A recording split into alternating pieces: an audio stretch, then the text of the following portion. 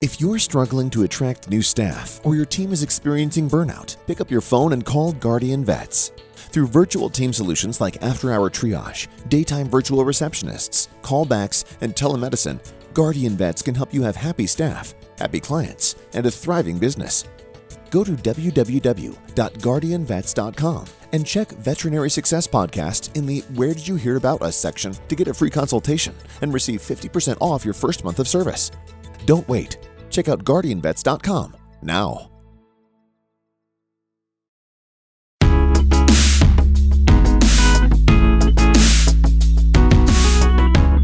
Welcome to the Veterinary Success Podcast. I'm your host, Isaiah Douglas. Before we jump into today's episode, we're going to take a quick break, hear from the sponsor of the show, and we'll be right back. If you're struggling to attract new staff or your team is experiencing burnout, pick up your phone and call Guardian Vets. Through virtual team solutions like after-hour triage, daytime virtual receptionists, callbacks, and telemedicine, Guardian Vets can help you have happy staff, happy clients, and a thriving business. Go to www.guardianvets.com and check Veterinary Success Podcast in the Where Did You Hear About Us section to get a free consultation and receive 50% off your first month of service. Don't wait. Check out guardianvets.com now. You've heard me talk about the opportunity in urgent care. So VetCheck believes in the power of your capacity to influence your patients, patient families, and be a leader in your community. How they do this is by giving you the freedom to take ownership of your future to make the biggest impact in your patients' lives. They equip you with a turnkey opportunity to take action on the dream through a unique pathway to owning your own VetCheck Pet Urgent Care Center franchise. They provide a solution to remove obstacles like competing against corporate dollars in the community that you want to be in and having access to hospital ownership, medical directorship, and more. Also, you become a partner along the journey. A VetCheck Pet Urgent Care Center franchise is the answer. If you're interested, check out episode number 80, where I talked to Dr. Siva and he shares more about his story and the opportunity. So if this sounds like something that's interesting to you, reach out and learn how you can own your own VetCheck Pet Urgent Care Center franchise today by visiting vetcheckforpets.com, which again is vetcheckforpets.com. Welcome back to the Veterinary Success Podcast. I'm your host, Isaiah Douglas. First, I wanted to say thank you. Last month in April, set a record in downloads, and the trend has been very strong and growing. I know I'm not Joe Rogan, and the show is not meant to be mass market. And with that being said, there are lots of folks that don't know the show exists, so please share, subscribe, review it on Apple Podcasts plus Spotify. On Spotify, I think you can click the little star button at the top. So as many of those as I can get, that's great. It helps people find the show. Just to give you kind of an inside baseball on what's going on, prior to 2022, there was 1 month of over 2,000 downloads. And in 2022, there's been not a month that hasn't had greater than 2,000 downloads. So once again, thanks for listening. Seeing that is super motivating for me to continue to push out content, have a lot of really good interviews and guests and folks lined up for the show. But again, one of the things that I've committed to doing this year is from a financial education piece, which is this kind of Investing Basics series. And as always, I want you to be able to provide feedback to the show. You can email at isaiah@veterinariansuccesspodcast.com or join the Facebook group. And speaking of the Facebook group, clear desire and upvote for a topic, which is why I'm doing it this week. And that is on account types. So 401ks, IRAs, different investment vehicles. And so I wanted to provide some insights there and give you some actionable content. We will just focus on retirement accounts in this episode. Again, you can, regardless of income, save into a brokerage or taxable account. These accounts allow you to buy and sell pretty much anything. Key things to consider: if you sell before 1 year, that holding period, it's going to be taxed at your ordinary income rate. So whatever your general work income is taxed at, that's what that investment would be. If there's a gain over a 1 year holding period, it's either 15% or 20%. And there's also a fun little extra 3.8% tax called the net investment income tax if you make over $250,000 as well. Dividends are taxable even if they're invested or reinvested. And you can sell a position that is lost or down and take a $3,000 loss per year to offset gains until that loss is fully used up. So let's say worst decision of your life, you lose $100,000. Well, you could write off $3,000 for several years until it was all used up to offset the gains that you might have earned in a taxable or brokerage account. So that was a little bit more detail actually than what I was thinking of getting into with taxable accounts. But just think about these kind of taxable or brokerage accounts as being something that's super useful. I think they are probably underutilized. A lot of people just don't think about using them. They're great for tax bombs. They're great for getting idle cash to work for you. But transitioning to the topic of the day, let's tackle 401ks. And these are accounts that are retirement accounts that are sponsored by your employer. Or if you're an owner, you're offering them to your team. And I'm not going to dive into the details of ownership and offering 401ks in that selection and offering process. I think that will be a specific episode. A handful of you will be like, hey, that's not really valuable to me, and move on. So I want to stick completely to, hey, if this is my personal 401k, what that looks like. So there are two basic types of 401k accounts. There's traditional and Roth, which differ primarily in how they're taxed. The same taxation rules apply to individual retirement accounts or IRAs, which we'll chat on those later. So just remember when I'm talking traditional Roth, that's both the 401k side and the IRA side as well. So you can save $20,500 if you're under the age of 50, and over 50, there's a catch-up contribution, which is $27,000 in total. There's often a match from your employers that will always be traditional. So even if you're saving into a Roth account, the match will always be traditional from your employer because the employer wants the tax deduction. So again, that's really important to understand that if you're saving into a Roth 401k, you're getting a match, the match from your employer is going to be traditional. You're going to owe taxes on that eventually down the road. And so inside your 401k, there's almost like there's two separate accounts. So again, there's going to be certain little nuances and things I want to share with you to help you understand better. But it's really, I promise you, you're amply smart enough to understand all this stuff. And sometimes when I'm speaking to it, it can be tricky, but just I want you to be aware of all these different things where sometimes it's easier to see it visually or written out as well. But with a 401k, there's usually a loan provision as well, which is, hey, I'm in a pickle, I need funds. You can take a loan of up to 50% of the balance or $50,000, and you'll pay yourself back through payroll over time. So this can be a nice place if you do run into trouble to be able to tap into. Now, I don't want you to use it for anything and everything, but life happens. And I think it's super important to know that this is an option that's out there and you can utilize it. And one key thing is if you think you're going to leave your employer and you have a 401k loan, it's going to be due upon your termination. So a lot of times it's between 60 and 90 days. And if that's, let's say, $20,000, that can be messy and really taxing to try to get that paid back, because then it's going to be taxable if you don't pay it back in time as like a distribution. If you take the loan, there's no taxes associated.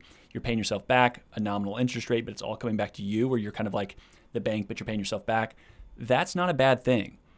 The bad thing is if you leave the employer with the loan outstanding, then it becomes taxable, then it becomes messy.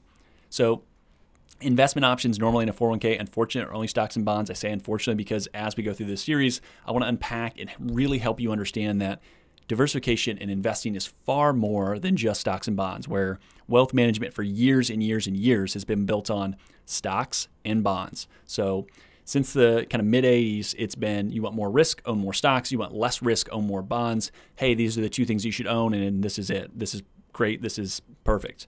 That's not true. There's plenty more options, and you absolutely should be aware of what else is out there. So normally stocks and bonds. Fidelity recently announced that they are going to actually add Bitcoin to 401ks, available probably mid-2022. And as you know, if you've ever listened to my podcasts, I think that's a great thing. However, temper your excitement there. I'm trying to temper my excitement because many plans and many plan administrators probably don't want to be the first mover here. So they're going to likely just continue to keep it stocks and bonds for a while. There's going to have to be someone that's forward thinking and that really gets Bitcoin to want to include it, because there can be regulatory risk and they don't want to get sued. So with that, the other thing you'll likely see outside of just stocks and bonds, you'll see, hey, maybe there's a mutual fund or something. And we talked about mutual funds before, which is just a wrapper. So it's going to be a collection of things, either a collection of stocks, a collection of bonds. But there's going to be something else a lot of times that's going to have these dates on it, like a 2050 or a 2055. These are called target date funds. They literally are the date of when you can expect to retire. And it's going to have an allocation of stocks and bonds pre-made, and it's going to adjust automatically for you. So as you get closer, let's use 2050 as the example. As you get closer to 2050, it's going to say, you know what, let's get more conservative. Let's own more bonds. I'm not saying that that is the correct move. I'm not saying that that's what it is, but they're, again, using this old framework of less risk means owning more bonds, and they want to lower the stock exposure. So they're automatically going to do that for you. They're going to make those changes inside that account and it is pretty much, plug and play. I pick it and I don't ever have to touch it again. It's a nice option. It's not perfect, but it can be better than doing nothing. And the other thing to look at is always, what are the expense ratios on these things? Because with certain different allocations, you want to just check and see how expensive it is within the plan. That's really, really important to understand. There are certain plans, Fidelity is one, and I've seen it with Principal as well, that allow for what's called brokerage link accounts. These are really cool. So they're accounts that allow you to self-direct your investments. You can actually diversify away from just stocks and bonds. Again, you're going to always own probably some stocks and bonds, but it allows you to own other things as well. And it's not overly common. And I know I haven't done a deep dive on bonds, but my general rule is if you cannot touch it, again, because this is retirement money till 59 and a half and you're in your 30s or 40s, there's not a good justification today to really own bonds in your 401k. Find the stock options in your plan. So, okay, large cap US, international, emerging markets, whatever, right? Look at the expense ratios, look at the type, and allocate to those. Tilt maybe to value, because sometimes maybe you'll have a mutual fund that's going to say, hey, value with it. And we'll talk more about this stuff later on and get into like what's value investing or what are these different things. But you'll likely be in a good spot to own broad-based stocks with a little bit of value.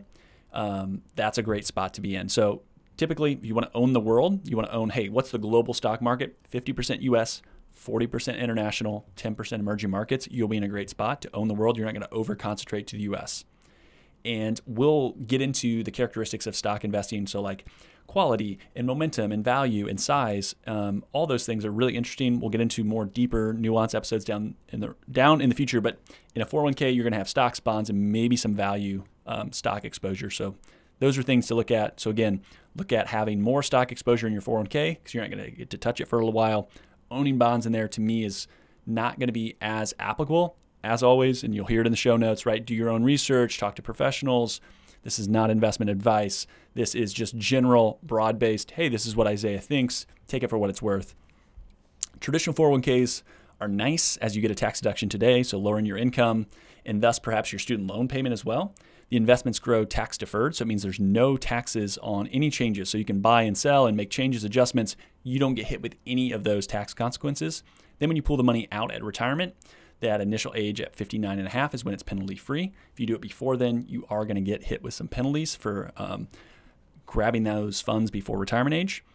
That amount then, so once you get it in retirement, outside of any penalties, that'll be added to your taxable income. And then at 72, you are required to withdraw money even if you don't want to. So say you have all the money in the world, you don't need to take any money out of it, but you have an old 401k that's now in an IRA, you're going to have to take what's called required minimum distributions. The federal government's going to say, hey, that tax deferral, that pushing of the tax benefits that you got, now you owe those to me. So please pay up.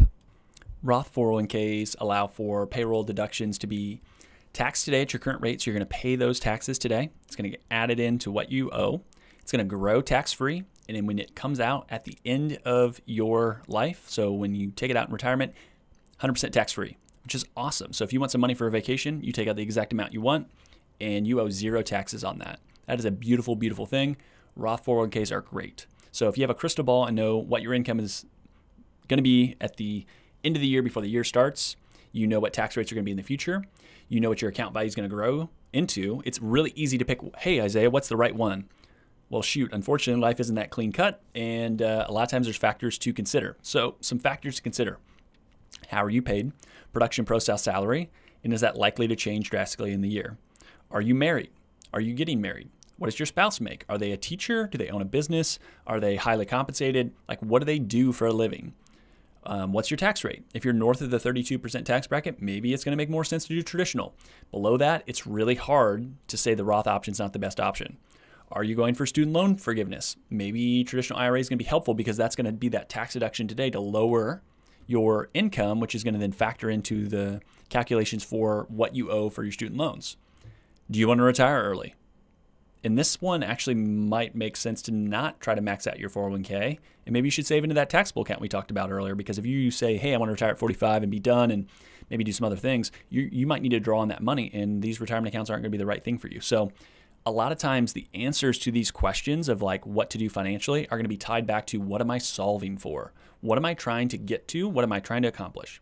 And a broad brush of advice and kind of something to think through is the default should be a Roth. If you have the option, default to a Roth. It's going to be really tough to overcome that because in the future, tax-free is great.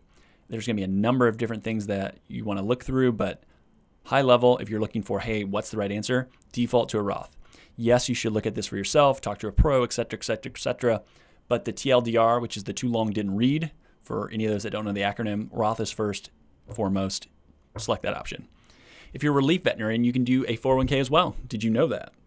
You can do a solo 401k, which is a great option, has all the benefits of the above, so Roth and traditional, loan provisions, etc. But it's also completely self-directed. So the investment options are actually going to be whatever you want them to be versus, this bigger plan that's offered from your employer. The matching is slightly different, but is a benefit as well. Your total contribution maximum is $61,000, so $20,500 for your deferral.